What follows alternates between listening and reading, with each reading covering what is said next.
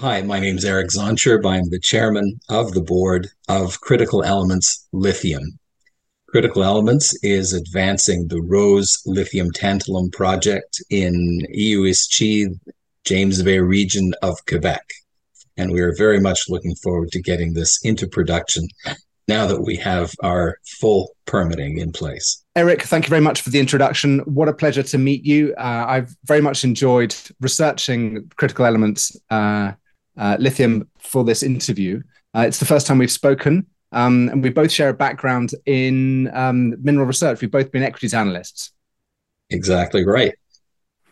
One of the reasons why I'm enjoying this research in Critical Elements is because it's been a pretty tough and dire year for almost every natural resources company out there. But the lithium space has been much more buoyant than anything else. And before we look back at what you've done over the year, do you want to just let's start by could you give me a quick view of how you see the lithium market at the moment, both what's happened in recent months and what it bodes for 2023? Well, I think we need to look at the various experts that are out there that have commented upon the lithium space. It's quite clear that demand from electric vehicles is extremely strong, continues to grow. And if you look at the investments that are being made by the OEMs, by the original equipment manufacturers into manufacture of vehicles, and the investment that's going into battery materials and battery manufacture, it's enormous. And what hasn't kept pace is investment into raw materials going into batteries, and that includes lithium. And there are a number of estimates out there into how many billions of dollars that needs to be invested into raw materials in order to keep up with that stellar demand. So the ones that I respect out there that follow the industry, they are calling for a significant supply deficit that continues to grow. And a big chunk of that is the fact that the mining industry has a history of underperforming in terms of delivering their projects on time and at performance levels that are claimed. So those people that claim that there's going to be a oversupply going forward are probably listening to the mining companies as to what they think they're going to produce and when, and that just never happens. And as you alluded to it, Merlin, we've both covered the mining industry for a long time and recognize that inability to produce on time in the industry. Yeah, I mean, it's crystal clear. There's always this kind of shortfall on projected production, except perhaps sometimes very late stage in a cycle, you know, when something's been going on for 10 or 15 years. And then suddenly, just when nobody wants the extra material, you suddenly get, you wanted copper? We'll give you copper. Sure, yeah. Exactly. That demand profile that you're talking about, though, I mean, I hear it. I've seen it so many times in presentations. Is it what's it manifesting like in the market? You know, what's actually happening at the kind of at a granular level in the market? I think at this point I would bring up the fact that we are in advanced discussions with multiple parties for offtake. It has been our philosophy not to sign memoranda of understanding concerning offtake. We don't believe that those have a great deal of value. What matters to us is investment. And so that's what we're looking for from offtake partners. But the point I'm getting at is that we have a lot of parties interested in the Rose project that we are in discussions with. And if anything, that is the greatest indicator of demand on a granular basis. We are seeing an enormous amount of interest in getting the offtake from the Rose project. No, let's get into the Rose project, but before we do that, I do come across quite a lot of companies who are saying we've got a lithium project, we're going to be trucking it down the road, we're going to be making millions next month. Is it as simple as that? Is it just a case of just bagging some, digging some rock up, bagging it up, and putting it on a truck? Absolutely not. The Rose project was discovered around 2009. We received our federal permit in August of 21, and we received our certificate of authorization in Quebec in November of 22. That's almost a 5-year permitting process. So depending on the jurisdiction, it can take a lot longer than people think. Secondly, engineering these things is extremely important. And it's not rocket science, but at the same time, it's not a gimme that these projects will be amenable to the processes that are being applied to them. And then finally, I think one also needs to take into consideration the Indigenous people, the First Nations in Canada. In Canada, the First Nations virtually have a veto on a project. One has to be close to the First Nations. One has to work cooperatively and respectfully with the First Nations in order to get an impact and benefits agreement with them. The Picatao Agreement was signed, that is our impact and benefits agreement with the Cree Nations, was signed back several years ago in 2019. And so anyone who thinks that they can come into Quebec, for example, and get into production in the next year or two without having everything in place is absolutely incorrect. Crystal clear. So that certificate of authorization, which you received on the 2nd of November this year, does that mean you're now fully permitted or have you got more hurdles to get through? Those are the two main permits that are required. There are there's several smaller permits that are sort of on the municipal and provincial level, but really the process, the extensive due diligence done in the case of Quebec by the committee called COMEX, that was just under a 5-year process and involved several rounds of questions and answers. That is now complete and with a positive recommendation that the provincial government agreed with. That's the main, those two, the federal and the provincial permits are the key permits, minor permits to come. And what's the timeline on the remaining? Well, we would like to turn sod, if you will, and start deforestation in the spring of this year. So we wouldn't be able to do that if we didn't think we could get everything complete in that time. Okay, so kind of clearance for the footprint of the operation. Indeed. Can we just at this point jump back and can you just kind of remind us what you've gone through in 2022? Because the last Crux interview you did, I think, was very early in the year, Q1, and there's been a huge amount of change. We've touched on permits, but market, project, and exploration, and you said at the beginning of the year you're going to be drilling 25,000 meters. So perhaps an update would be really useful. Sure. Well, you mentioned the drilling last. Let's start with that. We talked about in the summer the commencement of a program that over the next year we would be doing something on the order of 25,000 meters of drilling.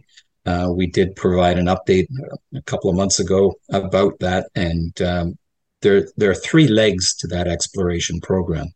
One is to expand the footprint of the Rose deposit itself to the north and northeast, but also the satellite deposits that are found within 10 kilometers of Rose. So we're quite confident that we should be able to add to the mine life between the Rose extension and the satellites in the immediate area.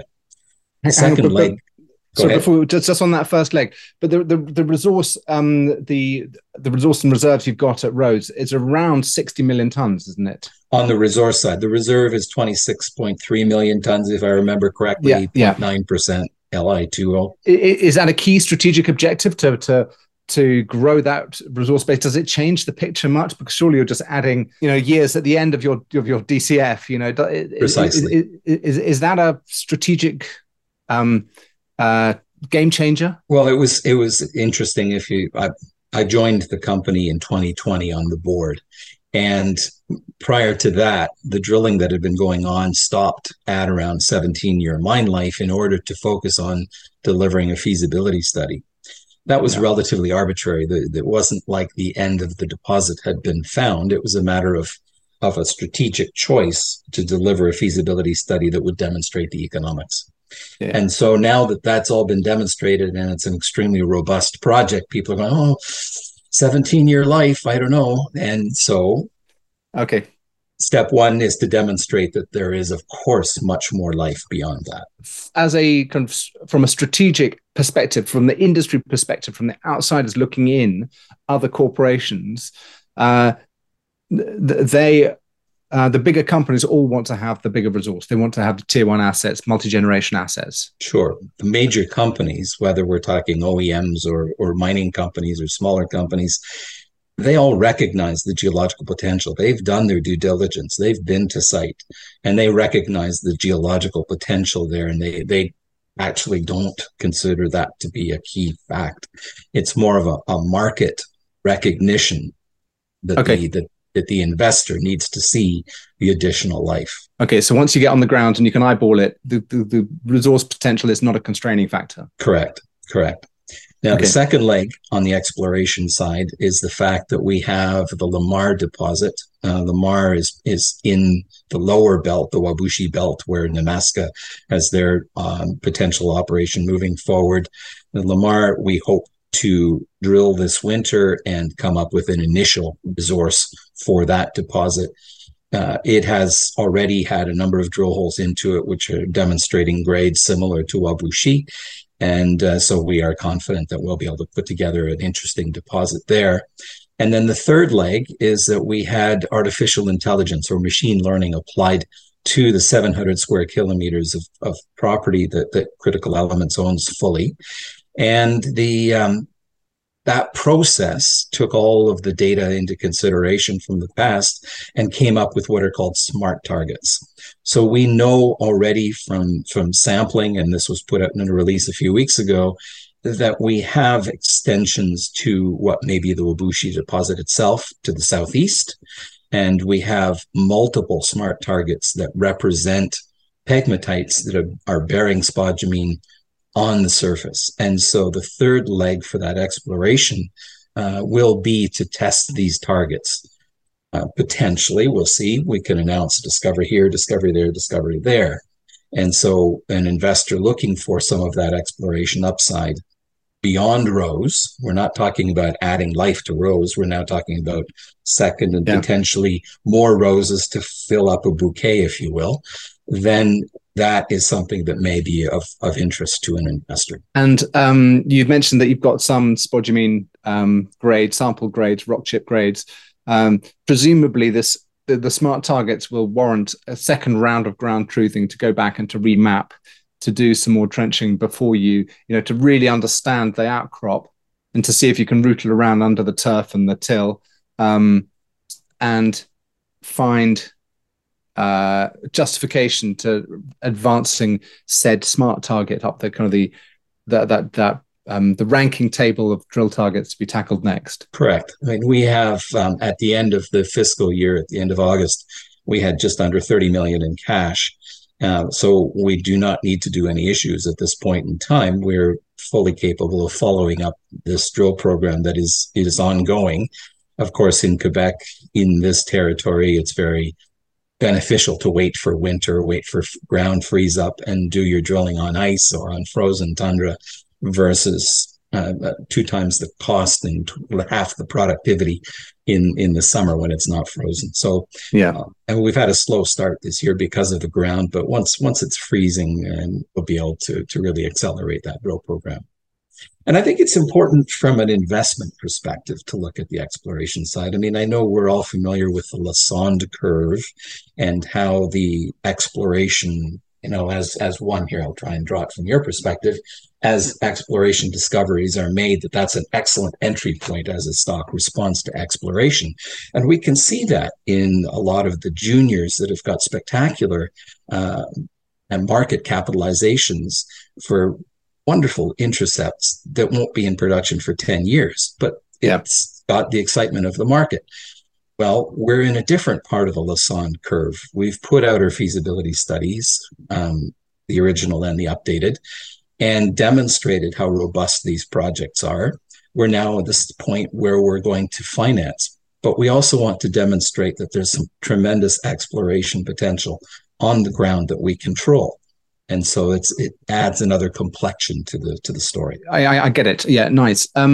When are those drill results going to be coming through? Is it likely to be kind of end of Q1, beginning of Q2, or throughout Q2 that we're going to see most of those exploration results come through? Yeah, I mean, between now and breakup, which would be in March, April, depending on the year, and there will be a lot of news flow. coming from potential resource at Lamar and potential discoveries on those smart targets, as well as extension of the life of Rose. Good. Well, let's move now to Rose. As you said, you published the updated feasibility study. Some pretty spectacular numbers came out in the middle of the year. And I noticed that one of your news releases in the earlier in the beginning of the year, talked about front end engineering design. And is that detailed engineering incorporated into the feasibility study, or was that a study that was going on in parallel? That's a separate issue. I mean, the feasibility study was an update of the previous feasibility study, bringing updates to CapEx, operating costs, but of course pricing as well. And that had a dramatic impact on IRR and NPV. The front-end engineering design feed study, that should be completed near term. And then the detailed engineering is a process that overlaps with the start of construction. So people were assuming, oh, well, detailed engineering, that's going to take until, towards the end of 23.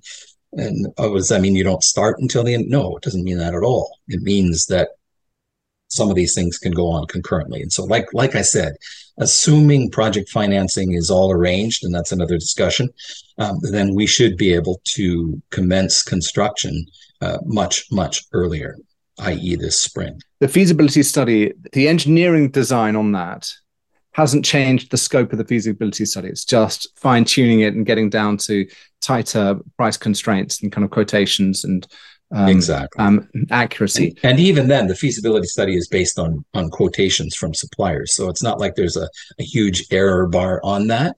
But as one goes through feed and then detailed engineering, one is getting right down to the nuts and bolts and increasing confidence in all the parameters. Literally, the nuts and the bolts. I just ask again: is there any scope change, or are you running within those throughput rates and the parameters as were set by the feasibility study? And to my knowledge, there are no changes to the parameters. Yeah, because that's where, when you get scope change, that's where you get cost overruns, time delays, budgetary problems. So it's really crucial that the metallurgical test work, the optimization was properly done, not just at the feasibility level, but at the way back, back in the days of the pre-feasibility study. At this point, I'd love to take a little tangent, something that you mentioned right there, and that is, changes in scope, changes in plans leading to cost overruns and all that.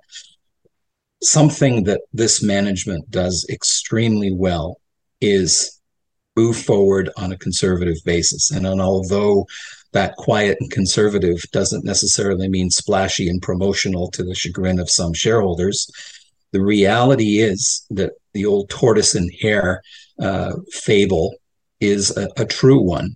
And this management has taken a long time to start building the owner's team, assembling the people that work on these things. And a key hire for us has been Yves Perron. And Yves Perron is a 25-year experienced mine builder in Quebec, with experience building mines in Quebec and in Cree territory, and has delivered mines under budget and within timelines, even shorter timelines. And so getting the right person in to head this construction and engineering process is extremely important, getting back to your key point about avoiding changes in scope and cost overruns and time overruns. So no, we're very happy with the team that's being built here. Good. And I'm glad to hear there are no changes in scope. You'll talk about starting construction in the spring. That's the goal. That is not a final investment decision. Okay, but quite often the financing of these projects can take a longer than expected time. There's many a slip twixt cup and lip, and often it can take many months longer to get your CapEx lined up than initially planned. You mentioned earlier that you were in advance. It was another conversation, was the financing decision for financing discussion. So yes. Tell me about it now, please. Sure. We've been very consistent in saying no offtake without investment. That's been the philosophy for years with this company. And so that might have been ambitious 3 years ago. But given what has happened in the industry, given the shortfall this year, shortfalls next year, and growing in years beyond, there is high demand for offtake. And so now when we say no offtake without investment, there is a host of companies, whether they be auto manufacturers, battery manufacturers, cathode active material manufacturers, mining companies, oil and gas companies, private equity companies, all seeking some form of exposure to lithium. That level of interest suggests that there is a high potential that we will be able to attract the capex that we need via these strategic partners. And so that is the process that is ongoing at this point in time. And the quantum is around 300, has it changed from 357 million? US 357 is the number from the feasibility study for CapEx. Yeah. Put on some working capital and call it 400 million US. Do a quick conversion to Canadian, it's 500 million Canadian. Okay.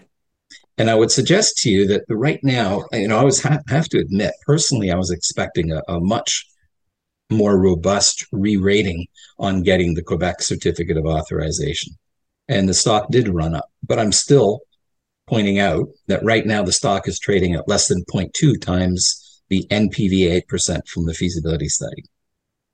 So if your equity... It's just bonkers, isn't it? And that's at a conservative price deck. If you throw anything in there at a higher level, the NPV is highly geared towards lithium concentrate pricing. And so why would one issue equity when you're trading at less than 0.2 times the value of the project in the company? And yet I feel that there are parties out there in the market right now that think, oh, there's got to be an equity issue imminent. There isn't. Well, that's a rallying cry to the investment community, either as an equity shareholder or to potential financiers of the company. We are confident that strategic partnership will take care of things. Good. And debt, I mean, will debt be a part of the mix? Different parties have different ideas of how to bring CapEx together. And so some are equity driven, some have debt components. So one needs to look at that. In the meantime, you've also got Quebec Inc. has been very supportive of the mining industry in the province, and often in the form of debt. So there's that as sort of the next layer, if you will, strategic being the first layer, debt being the second layer, which may or may not include Quebec Inc. And then if needed, any residual would come from the street. But that is definitely down the road. Yeah. I've seen in the past companies which are trading at a minute fraction of their NPV sell a proportion of the operation at the project level to have a certain percentage for 100% of the financing. Yeah. That presumably is part of the discussion, the ongoing discussion. There must be, you must consider all of those options. Definitely. I mean, as I said, different strategics or potential strategic partners have different ideas. For example, if you look at an automobile manufacturer, they don't want to get into the mining industry. They just want to make sure that the lithium units get into their supply chain. Yeah. Similarly with a battery manufacturer. However, a mining company that wants to have exposure to lithium is more likely to consider a joint venture in a project on the project level. Yeah. So looking back over the year, I mean, the share price has had a good run. Yeah. You've put the feasibility study out. You've put the certificate of authorization out. You've got the permitting. You have had the price run up. I mean, and yet you're still trading at 0.2% of NPV. What do you think is going to unlock that? How do you close that discount to 0.5 of NPV? Or I mean, most things at this stage historically, you as a mining analyst, I'm sure, have got the similar thing in your head. I'd expect a company at this stage, pre-financing, to be trading at 0.5 to 0.7 times NPV. And here you are at 0.2. Yeah. I mean, I used to work with Canaccord Genuity, and I do still think they have one of the best platforms, especially in the lithium space. Their global coverage right now is trading at an average of around 0.65 times NPV or NAV. We're at around, we're less than 0.2 trading relative to the feasibility study valuation. So that's one measure of the gap. The other gap that I point out is that I tracked for years the enterprise value per ton in the ground, the in situ amount. If you look at it on a reserve basis, in May, we were trading at an 85% discount relative to the mean.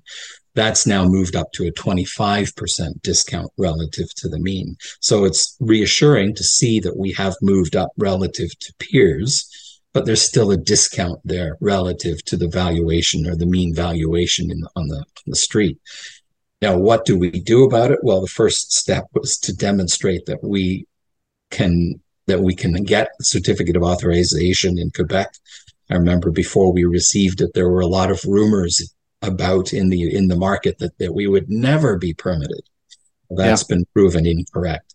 So now the question is, we're going to have to do this massive dilutive issue in order to get this even moving forward. And all we can do is prove them wrong. Yeah. What was the phrase? Kind of just pick up your lunchbox and march towards the horizon. Exactly. Yeah. And I keep coming back to the tortoise and the hare. While there might be a lot of flashy exploration stories out there that won't be in production for many years, and we consider ourselves the tortoise. We're moving towards the horizon with our lunchbox, as you said, and we'll be demonstrating what we can do. Great. So just to kind of by way of conclusion, just wrap up for just by way of repetition for my simple brain, the milestones you're going to be going through next year. Well, I think we're going to be seeing a number of things. One is the first will be not in terms of chronology, but one of the key catalysts will be some form of partnership that addresses CapEx. And that will be a very important milestone. Secondly, will be exploration results that demonstrate additions to the life of the Rose project. This is what we hope for. This is speculation. And secondly, that we speculate that we'll be able to put together an initial resource on the Lamar deposit. And thirdly, that we'll be able to demonstrate that the 700 square kilometers that we control have additional roses for the bouquet, that there is a potential for multiple operating centers within that property. Yeah. Those are key. And you've also got the front end engineering design coming through, but perhaps that's not, maybe that's part of the boring but important section. I would consider that to be confirmatory rather than revelatory. Yeah.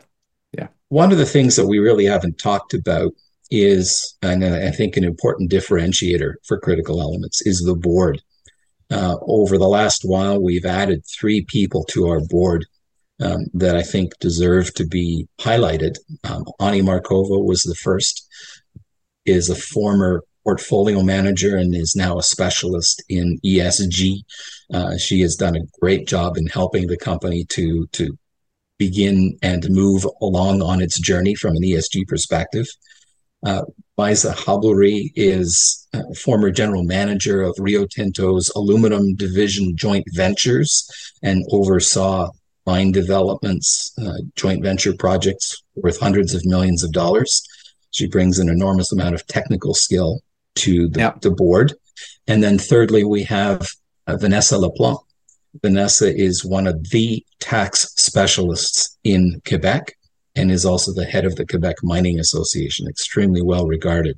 So I think we've got a situation where a company has one of the best boards out there for a lithium developer, and a project. There's one of very few, if any, other projects that are now have all of their key permits in place and are ready to go. It's striking that those 3 appointments are all female. Is your board got more gender diversity now than it had before? Oh, absolutely. I think the diversity that we had before was that we had different accents when speaking English, and I think we've moved beyond that in a great way. Now, we didn't set out to add females. We set out to add quality people, and they just happened to be female, and that's a wonderful thing.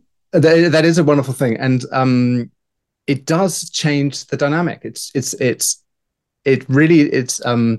sounds obvious, but it's so refreshing, particularly when you're dealing with such a male-heavy industry. I mean, Yes. the mining sector is so skewed in terms of its representation. It just brings such a different perspective to a conversation around the table, which I think can only help. Good, Eric. Thank you so much. Let's leave it there. Good luck with next year. Are you going to have a Christmas break? Do you get any time off, or does the company never sleep? Well, especially as we have this process on the go right now, it's an exciting time in the company. I'll leave it at that. Yeah, great. Good. Well, good luck for next year, and I look forward to speaking to you perhaps when one of the major milestones is achieved. Absolutely. It's a real pleasure, Merlin. Thank you.